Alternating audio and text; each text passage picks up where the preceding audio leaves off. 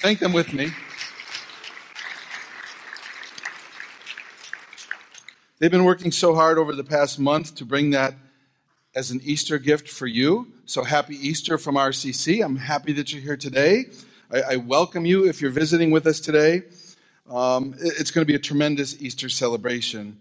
But first, I have to tell you, this past couple weeks, I bumped into someone on the street, and they mentioned to me how excited they were to come to our Easter show this year, that they always come to our Easter show.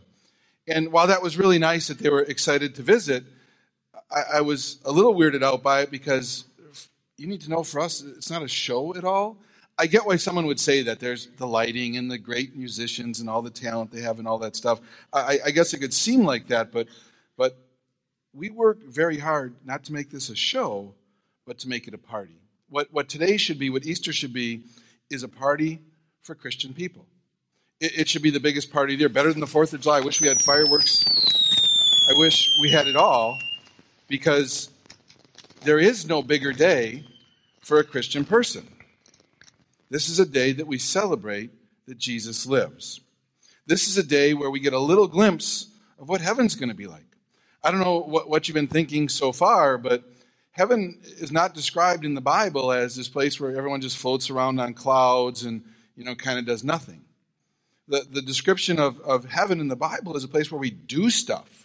There are things to do, and there's worship. It's like all day long, everywhere worship. It would be like the ultimate music festival, where there are all these different people worshiping everywhere, all different styles of music, new instruments. I think will be involved. God is a God of creativity. Heaven's going to be amazing. It's this giant party and a banquet, a feast. It's a celebration. So that's what today is. So hopefully you can feel it. Hopefully you do recognize that salvation is near for everyone. That is biblically true. That's what we'll talk about today.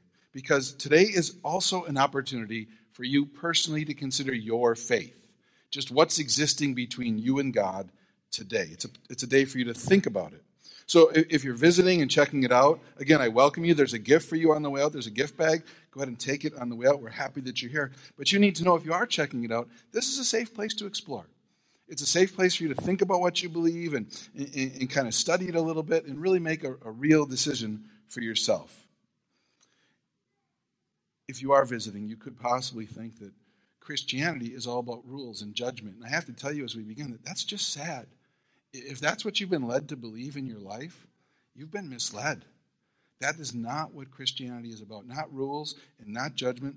That's exactly what Jesus died and rose again to eliminate. He wanted to eliminate that thinking. That is not what faith is about. It's one of the reasons that we just sang the song, How Great Thou Art. We do think God is great. And we value investing in a personal relationship with God through Jesus. Because while on earth, Jesus showed us what God is like in human form. That's what he did. And the way Jesus taught and the way Jesus interacted with people while he was on earth is different and greater than anybody else in all of history. This is what we believe. So I want to share with you a biblical account, an historical account of one of Jesus' interactions with a woman that's my personal favorite in the entire Bible. It's one of the reasons that I think Jesus is so great. You see, he was beginning to be known, and people were beginning to come and listen to him teach. So he's out teaching, and a crowd is gathered.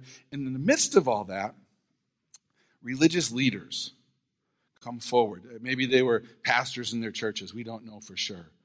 They come forward, and they drag this woman with them.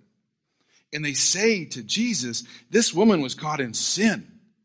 And the law of Moses says we should stone her. What do you say? And actually, this wasn't about faith at all. It wasn't even about Scripture at all. Actually, these people, these leaders, they were just trying to get Jesus in trouble. They were trying to trick him because they didn't like him. So they set him up. They bring this woman forward and they say, she's been caught in this sin. The law of Moses says we should stone her. What do you say? And the trick was this. You see, their ancient Hebrew law said that she could be stoned for that action. So if he says, don't stone her, he's going against their laws, their religious laws. And so he'd be in trouble.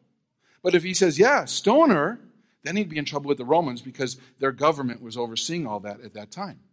So no matter what he answers, he's going to be wrong to one of the two power groups. He can't come up with the right answer. At least that's what they thought. And they keep demanding an answer from him. They keep pushing him, give us an answer, give us an answer. And then finally Jesus says, all right, stone her. But let those of you who have never sinned throw the first stone. And then he stoops down and he begins to write in the dirt. So we're going to pick the story up here. I'm going to have it projected on the wall behind me. He kneels down and writes in the dirt. And the Bible doesn't say what he writes. There's all sorts of speculation from scholars. Some think that maybe he wrote the names of the accusers in the dirt, and then maybe he wrote their sins, so it would kind of diffuse the situation. How could you want to stone someone if you're also sinful? But we don't know for sure. We just speculate what he may have written. But whatever it was, these accusers, they start to drop their rocks. They're no longer accusers. Whatever he's written in that sand makes them drop their rocks and actually begin to walk away. And the Bible is so detailed here. The Bible says that the oldest left first. We don't know why. Maybe they were the most sinful. Maybe he wrote their names first. We don't know. Maybe they were just the wisest and they saw what was happening. But they walk away, and then Scripture says that only Jesus and the woman were left. The religious leaders leave, and you have Jesus and the woman left in front of the crowd that was watching. Can you imagine being in that crowd and watching all this happen? Religious leaders, the people they respected, are leaving, and Jesus is alone with the woman? Can you imagine watching that in person? You'd have to be curious, right? You'd be wondering, what's he going to do? What's he going to say to this woman? You'd be on the edge of your seat as you're watching the whole thing play out in front of you. You might have been expecting judgment, but instead, that's not what you find. That's not what this woman finds. This woman at her lowest moment, this woman caught in sin, embarrassed in front of a crowd, she's expecting judgment, maybe death, and instead, Jesus doesn't condemn her. That's not what she gets from Jesus. Jesus forgives her in her lowest moment. Imagine what she might have been thinking. What would this woman now have thought of Jesus? So fearful at first, maybe, right? The range of emotions must have been tremendous. She had to have some fear. You have all these religious big shots dragging her in front of the crowd with stones in their hand, wanting to have her killed. It was completely out of her control. She had no control at all of the situation, so fear, maybe panic. As I was studying it this week, I tried to think of a time in life when maybe I felt something like that. It was really hard. I ended up thinking of this time Janet and I were on a trip. And we had multiple plane fights, and the last flight was on a really small plane. Smaller than I've ever been on before. Usually, on a big jet with 200 people or whatever. This was a plane that maybe there were like 20 or so people on it. And it wasn't a jet. It had propellers on the wings. So that was weird. You walk up the stairs to the plane, you get on the plane, there's like 20 people on the plane. And I noticed right away there's like no flight attendant, there's not going to be any pop or anything. It's just very scaled down. Well, normally at that time when I get on a plane, maybe you're the same, I kind of start to daydream or read or listen to music or whatever because I've heard what the flight attendant says a million times. Like I don't really, I put the seatbelt on, I'm done. I don't really pay any more attention. Maybe you do the same. So I was doing that, except no flight attendant, the captain comes out. I think it's just the captain and us. And the captain comes out, and he starts to talk, and I guess because it was different, I started to pay at least a little bit, half of it attention or something. And he says something about the emergency bathroom. And I'm like, huh? Emergency bathroom? I'm thinking, if there's any kind of emergency on this thing, if this thing's going down, isn't the whole thing a bathroom? Right? I'm in panic now. If the plane's going down, I'm not looking for any emergency bathroom. I'd be in pure out panic. I have no control of the situation, just like this lady. Imagine people dragging you and standing with stones over you, wanting to have you killed in front of a crowd. There could be no more fearful situation. All out panic at first. But then the leaders leave, and she's left alone with Jesus. I think she may have had fear of judgment, maybe not being good enough, right? When Jesus first starts to reach down to her, what's he going to say? Maybe she doesn't feel worthy of him. I felt that before I met Jesus. I didn't really want to get close to Jesus. Maybe you feel like that this morning. Maybe it's a little scary to get close to Jesus. You feel like he's going to judge you or condemn you, that you're not worthy. I felt it. And honestly, if I'm going to be completely honest, on Easter Sunday, I felt that many times since, even after being a Christian. Because as a Christian person, you still make mistakes, sometimes huge ones. And then afterwards, it's like, wow, it's kind of hard to pray because I know what's between Jesus and I. Sometimes you just don't feel worthy. Sometimes even other people's comments can make you not feel worthy, right? Other people can be so critical of your decisions or your actions. Sometimes people can just be so critical. But you need to know from this story, from Scripture, from God, Jesus is not harsh or critical. That's not how Jesus is. So whatever you've come to expect or whatever others have told you, that's not what the Bible says. The Bible says Jesus is loving and accepting and forgiving. He always accepts and forgives us. That's why God has saved this story in Scripture for us for a couple thousand years. I believe this really happened.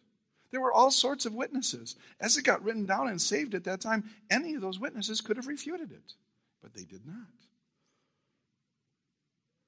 So this woman's interaction starts out scary, fearful of the other people, maybe of Jesus, but then as it played out, I think maybe she felt like she was finally accepted for who she was, forgiven and supported unconditionally from Jesus. Maybe she finally felt like she met someone in her life worth following. Now, there's this song that we've done here at church many, many times over the years. And in the lyrics of this song, I think are exactly what this woman would sing if she could right now. I think she could own the lyrics of this song. So instead of me talking about her any further, I'm going to call the band back out right now, and they're going to sing. But for this song, I'm going to come down front. As they come out and they take the podium away, I'm going to come down front. I'm going to stand, and they're going to invite you to, we'll all stand together, and I'm going to sing along, because when you see the lyrics, this is what the lady would sing. This is what I can sing. And if you've ever had your own personal experience with Jesus, I believe this is what you can sing too. So if you can own these lyrics, if you can sing these lyrics to Jesus today, if you could sing these lyrics to Jesus in heaven someday, I invite you to sing them today with us. And let's celebrate Easter. Let's celebrate Jesus lives together right now. So Emmy just sang, the band just sang, I just sang, some of you just sang the words, what could separate us now? For that woman drugged before Jesus, what could separate her from Jesus? I propose nothing could separate her. Nothing could separate her. They sang the words, my sin was great, your love was greater. Isn't that her experience? That's my experience. Maybe that's your experience. So I would say not for her, not for me, hopefully not for you. Nothing can separate you from Jesus. She sang, and I sang, and some of you sang, what a powerful name it is. Jesus. What a powerful name it is. That's what any Easter celebration should be about. Jesus' power over death. That's what we celebrate on Easter. Do you believe that Jesus has that power? That's for all of us to decide. Do you believe that that actually happened? I do. And frankly, that's why you're here today, I think. For me, many years ago, I was sitting just like you are right now in a service. And the pastor was teaching. He's a fantastic speaker, but I have a hard time paying attention. I drift off a lot. So if you've been drifting off, come on back now. You're like me. Come on back. You've got to hear about this. So he said something that made me drift off in his sermon. He mentioned that Bill Gates, and somehow this was part of his sermon, I don't remember how, but Bill Gates had, like, whatever he has, $1 billion, okay? So he mentions Bill Gates has $1 billion, and from that time on, I wasn't listening to any more of the sermon. I drifted off. Because I was trying to do a math problem in my head. I was trying to solve the problem, if Bill Gates has $1 billion, and I have, whatever I had, $10,000, $1 for me would be like how many dollars for Bill Gates? So I don't know, is that like X times 2 equals Y? I don't know. If you leave now, where do you meet the train in Arkansas? I was trying to do the math word problem in my head. My wife's going to slap me. She's a math teacher. She could do this. But I was trying to figure it out for the rest of the service, and I didn't even hear the rest of the sermon. We go home just like any other Sunday. I was a teacher then. I went to school and taught all day like any other Monday. I'm driving home on Monday after work, and I get to this stoplight. And I can still picture it in my mind right now. I get to the stoplight, and I started thinking about that again. And I guess it took me like 24 hours because I finally came up with the solution. I don't remember what it was, but if Bill Gates has if I have this much, if I spend $1, he's got to spend like 10,000. I solved it, I think. And then I was thinking, oh, that'd be great. What would I do for a job if I had that kind of money? Like, what would I want for my job? And I decided at that stoplight, the light's still red, I decided that what I would do if I could have that job is I'd get a gym, because I like basketball a lot, and I'd sit at center court at a table, and people could come in, and whatever their problem was, I could write a check. So if they couldn't afford groceries, I could give them some money, or they couldn't pay their rent, or couldn't make a hospital payment, or whatever it was, you could just write checks, and you have so much money, you could write those checks all day. That'd be my dream job, because that would be helpful to people. And then I thought, as I'm leaving, it's turning green. I'm going through the intersection. I thought, man, I'm just stupid. I'm just stupid if that's what I'm thinking, because in my mind, in my heart, that really doesn't solve anyone's problems.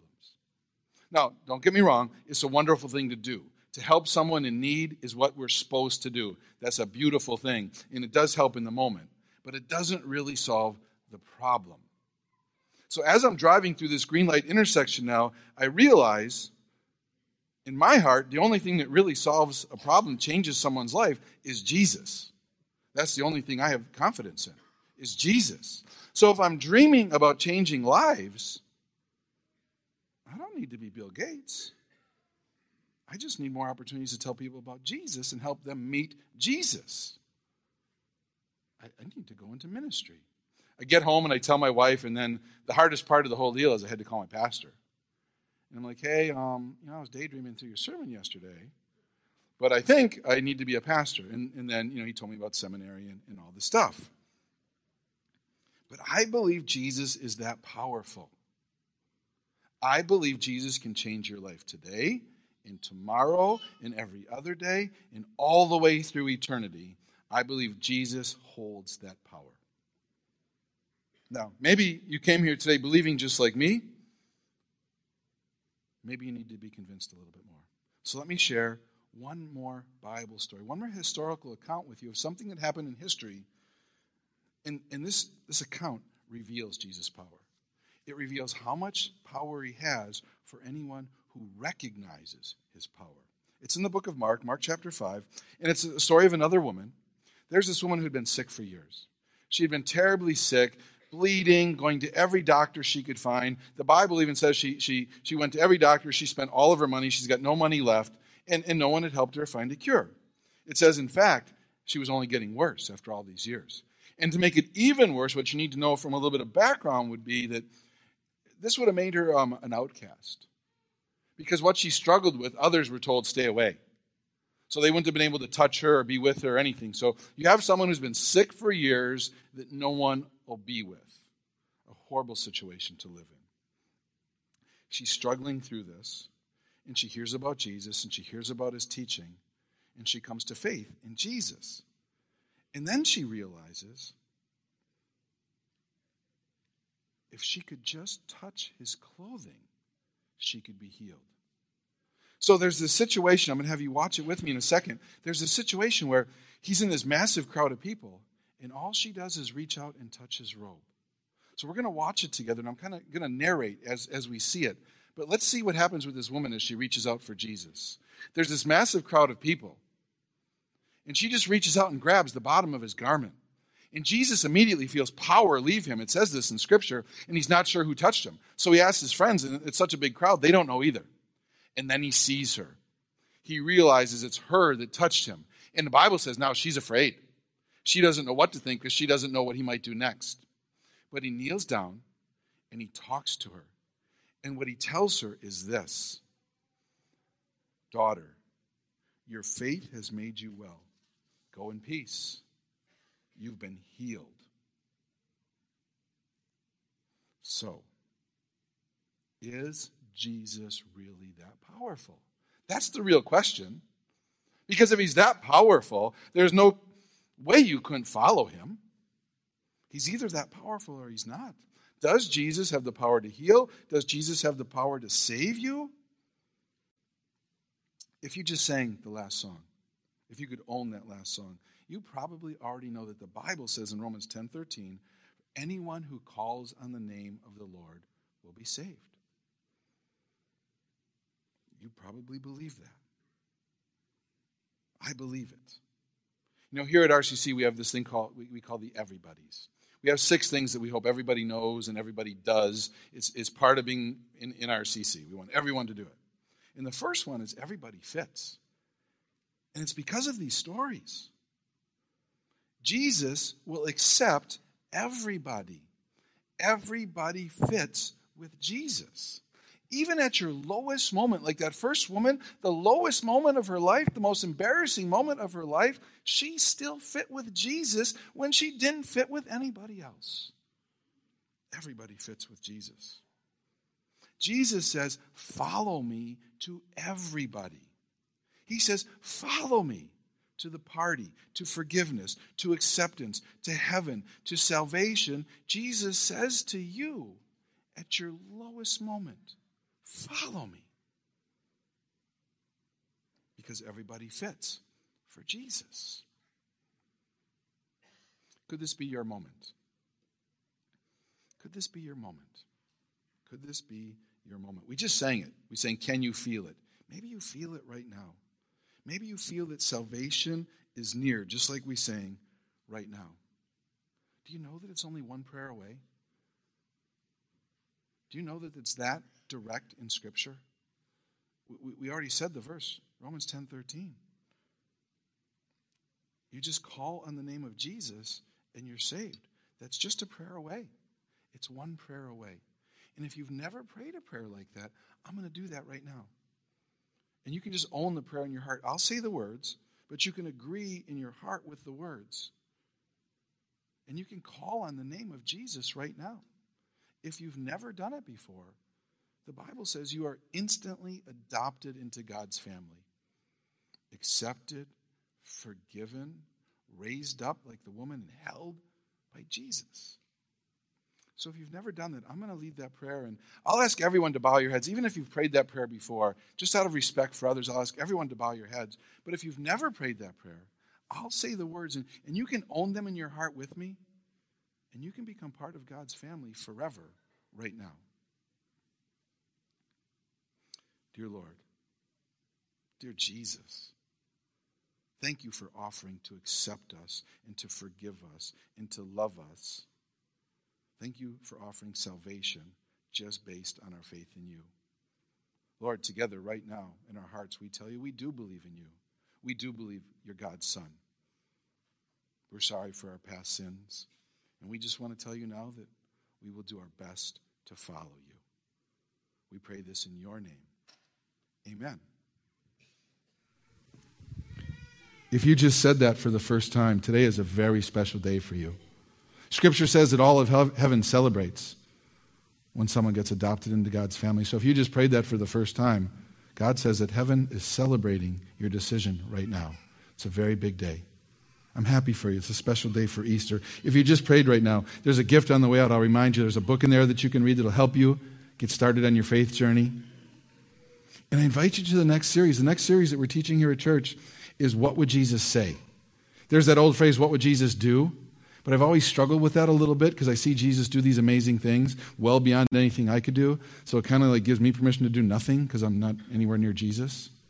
So I don't know what Jesus would do. I don't know. But what Jesus would say, he says a lot in Scripture directly to us about the most difficult of topics, all the controversial topics, politics, money, faith, heaven, hell, ourselves, him, all of it. He talks about all of it. So in the next series, we're just going to study his exact words. You're not going to hear some pastor's thoughts or some church's position. You're going to hear the words straight from Jesus. What does Jesus say about these things? You should come. If you're brand new or if you've been coming for a long time, you should come because we're going to learn a lot together in the next series. But if you have already been attending for years, you've attended a whole bunch of times, you might have noticed that there's altars up front. We have these altars set up at the front of church. And you're thinking, that's odd. What's up with the altars, right? It's a little different to have altars at RCC. But the Bible says in Exodus, build altars in the places where I remind you who I am, and I will come and bless you there. That's what God says to us. So it's okay to have an altar. Growing up at the church I went to growing up, there was always an altar up front at church. It was like built in. It was beautiful. It was this giant altar. So that was normal for me. That's what I thought, all churches should have an altar. If you look in the Bible, what it says about altars is this. Back in the Old Testament, an altar was there as a place to make an offering or a sacrifice to God. People would come to an altar and make an offering or a sacrifice to God. Sometimes they were also built as a place of remembrance of God, a remembrance of something God had done for someone. The first altar in the Bible was built by Noah after the flood, so it was a place of remembrance. But worship services in the early Christian church, they didn't have altars at all. Because they knew that Jesus was the sacrifice, they didn't have to make a sacrifice, so an altar wasn't necessary to worship God. As the years went by, though, Christian churches began to add altars back in as a way of remembering Jesus' sacrifice. If a church had an altar, they were saying, we do believe that Jesus made the sacrifice for us. And we have this here as a way of remembering Jesus, as a way of remembering God and how he's blessed us. So an altar in a church can be a beautiful thing, but it's not a necessary thing. Today, we have them as a reminder of Jesus' sacrifice and as a reminder that Jesus lives. That's why they're here. And in a moment, in just a few moments, I'm going to call the band out, and they're going to play a very special song, and I'm going to invite all of you to these altars. You're all going to have an opportunity to come up and touch the altar. But first, I need to ask you a question. In the two Bible stories today, what was in it for you?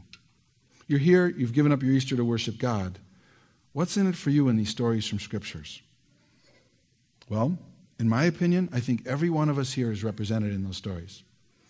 Every one of us here is represented in the two stories that I shared. Think about it with me. Maybe you were dragged here today. You didn't really want to come. You were hoping to go fishing or golfing or something. You didn't really want to come, but your mom really wanted you to come or a friend really wanted you to come. So you came because they wanted you to. Or maybe you're dating someone who has faith and you're trying to fake it for a while you're dating. I don't know. You're out there. I know you are. Just keeping it real. But you know what? I'm happy that you're here. I'm not ridiculing you in any way. I think it's honorable that you came to please someone else. Right? Like if you came to please your mom, that's beautiful. If you came to please your grandma, that's beautiful. If you came because you care for someone else and it's important to them, that's beautiful. I'm happy that you're here. But you're kind of like the woman in the first story. You didn't really want to come to Jesus today. But maybe after you heard these stories of Jesus, you realize the Jesus you expected to find isn't the real Jesus, and the real Jesus actually loves and accepts you, and now you're happy that you're here. Maybe you even prayed to say, I believe in you, Jesus. I didn't want to come today, now I believe. Like the woman in the first story. Or maybe you're more like the woman in the second story. Maybe you already had faith in Jesus. You were just excited to be close to him today and to worship him on Easter. Maybe that's you. But you're one of the two. You either really wanted to come or you didn't really want to come. I'm in that second group. I really wanted to come. I wanted to be close to Jesus today. Whatever group you're in, though, I'm going to call you forward to these altars. Because I want you to show God your response. You showed up today. Your acceptance of Jesus' sacrifice could be noted on these altars today. Your acknowledgement that he lives could be noted today. What I don't want you to be today is just an observer. Like there were people that were there, right? When the woman was drugged before Jesus, it was in front of a crowd. When the woman was healed, there was a crowd. There were people in the crowd that saw it happen for them, but they didn't get to experience anything themselves. They were just observers. And I don't want you to be just an observer today. It's too great of a day to be just an observer. So for you today, coming to the altar could mean simply you are remembering that God is there. God, I know you're there. I want to come to the altar. I know you're there, God. Please help me to get to know you better. That could be why you come. Or maybe you want to come to the altar like they did in the olden days because you want to be blessed by God. God, I got a really big exam coming up this week. Please bless me. And you're going to ask God's blessing at the altar. You could say it when you come. You could say a little prayer. God, please bless me. Or maybe coming to the altar for you today means coming to Jesus. It means coming to Jesus maybe for the first time. You're a new believer. You said, I believe today. And you want to come and tell him today. Or maybe you've believed for a long time and you just want to come and say thank you for all that Jesus has done for you. Everyone could come. It's for everyone. Jesus is always for everyone. So this is how it's going to work. This is different than anything we've ever done, so it might feel a little funky at first, but it's all going to make sense. At these altars, we have like a table runner down the middle that's white. And then we have these purple ink pads in front of it. You might have noticed my thumb is purple. You've been wondering the whole service, like, why is this thumb? Can you see it in the light? Something's purple. Here's why, because I'm going to do it too. You're going to come down and you're going to put your finger in the ink pad, and then you're going to leave your fingerprint on the white runner. It's already full of fingerprints from last night and from first service this morning. So you're going to join with all of these other people and identify yourself as being here today. If like heaven has fingerprint recognition, you'll be in, right? Just kidding. You're in simply by believing in Jesus. That's what the Bible says. That's what God says. You don't got to do this to get into heaven. But I want you to do it for you. I want you to do it so it's a moment for you to recognize God or to recognize Jesus, whatever it means in your heart. This is between you and them. It doesn't matter what anyone else thinks. It's between you. And I'm going to come down and I'm going to do it too. And we'll have tissues down there. Some other pastors will come forward because your thumb's going to be good and purple. But if you take a tissue and you wipe it, then it won't like get on your clothes and stuff. You'll still have the memory, but not the stain on the nice dress, right? So you can come forward, and I'll call the band out right now. And as I call them out, I'm going to say a prayer, and I'm going to ask God to bless you this Easter. So please bow your heads, and I'll ask God to bless you. Dear Lord, thank you again for Easter. Thank you for the opportunity that we have to worship you today. Thank you, God, that it is simply by belief in your Son that we get to have a relationship with you now and eternally. God, as these people come forward right now and acknowledge you, recognize you or recognize your Son, I ask your blessing on them this Easter. And I ask this in Jesus' name. Amen.